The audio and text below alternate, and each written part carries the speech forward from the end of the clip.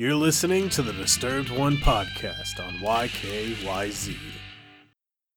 While chilling in my room, I also take a look at the equipment they have for Sam here.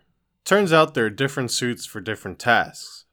Black for security, orange for corpse disposal, red for medical personnel, and blue for delivery. I also hear from someone named Mama. She is the head of delivery operations. She tells me about the strand. It looks like a simple rope, but it is apparently spun with strands of Sam's blood. Alrighty then. After having my fun, I decide to finally move on and leave Sam's private quarters.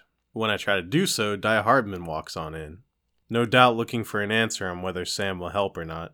Sam plainly states that he is a porter.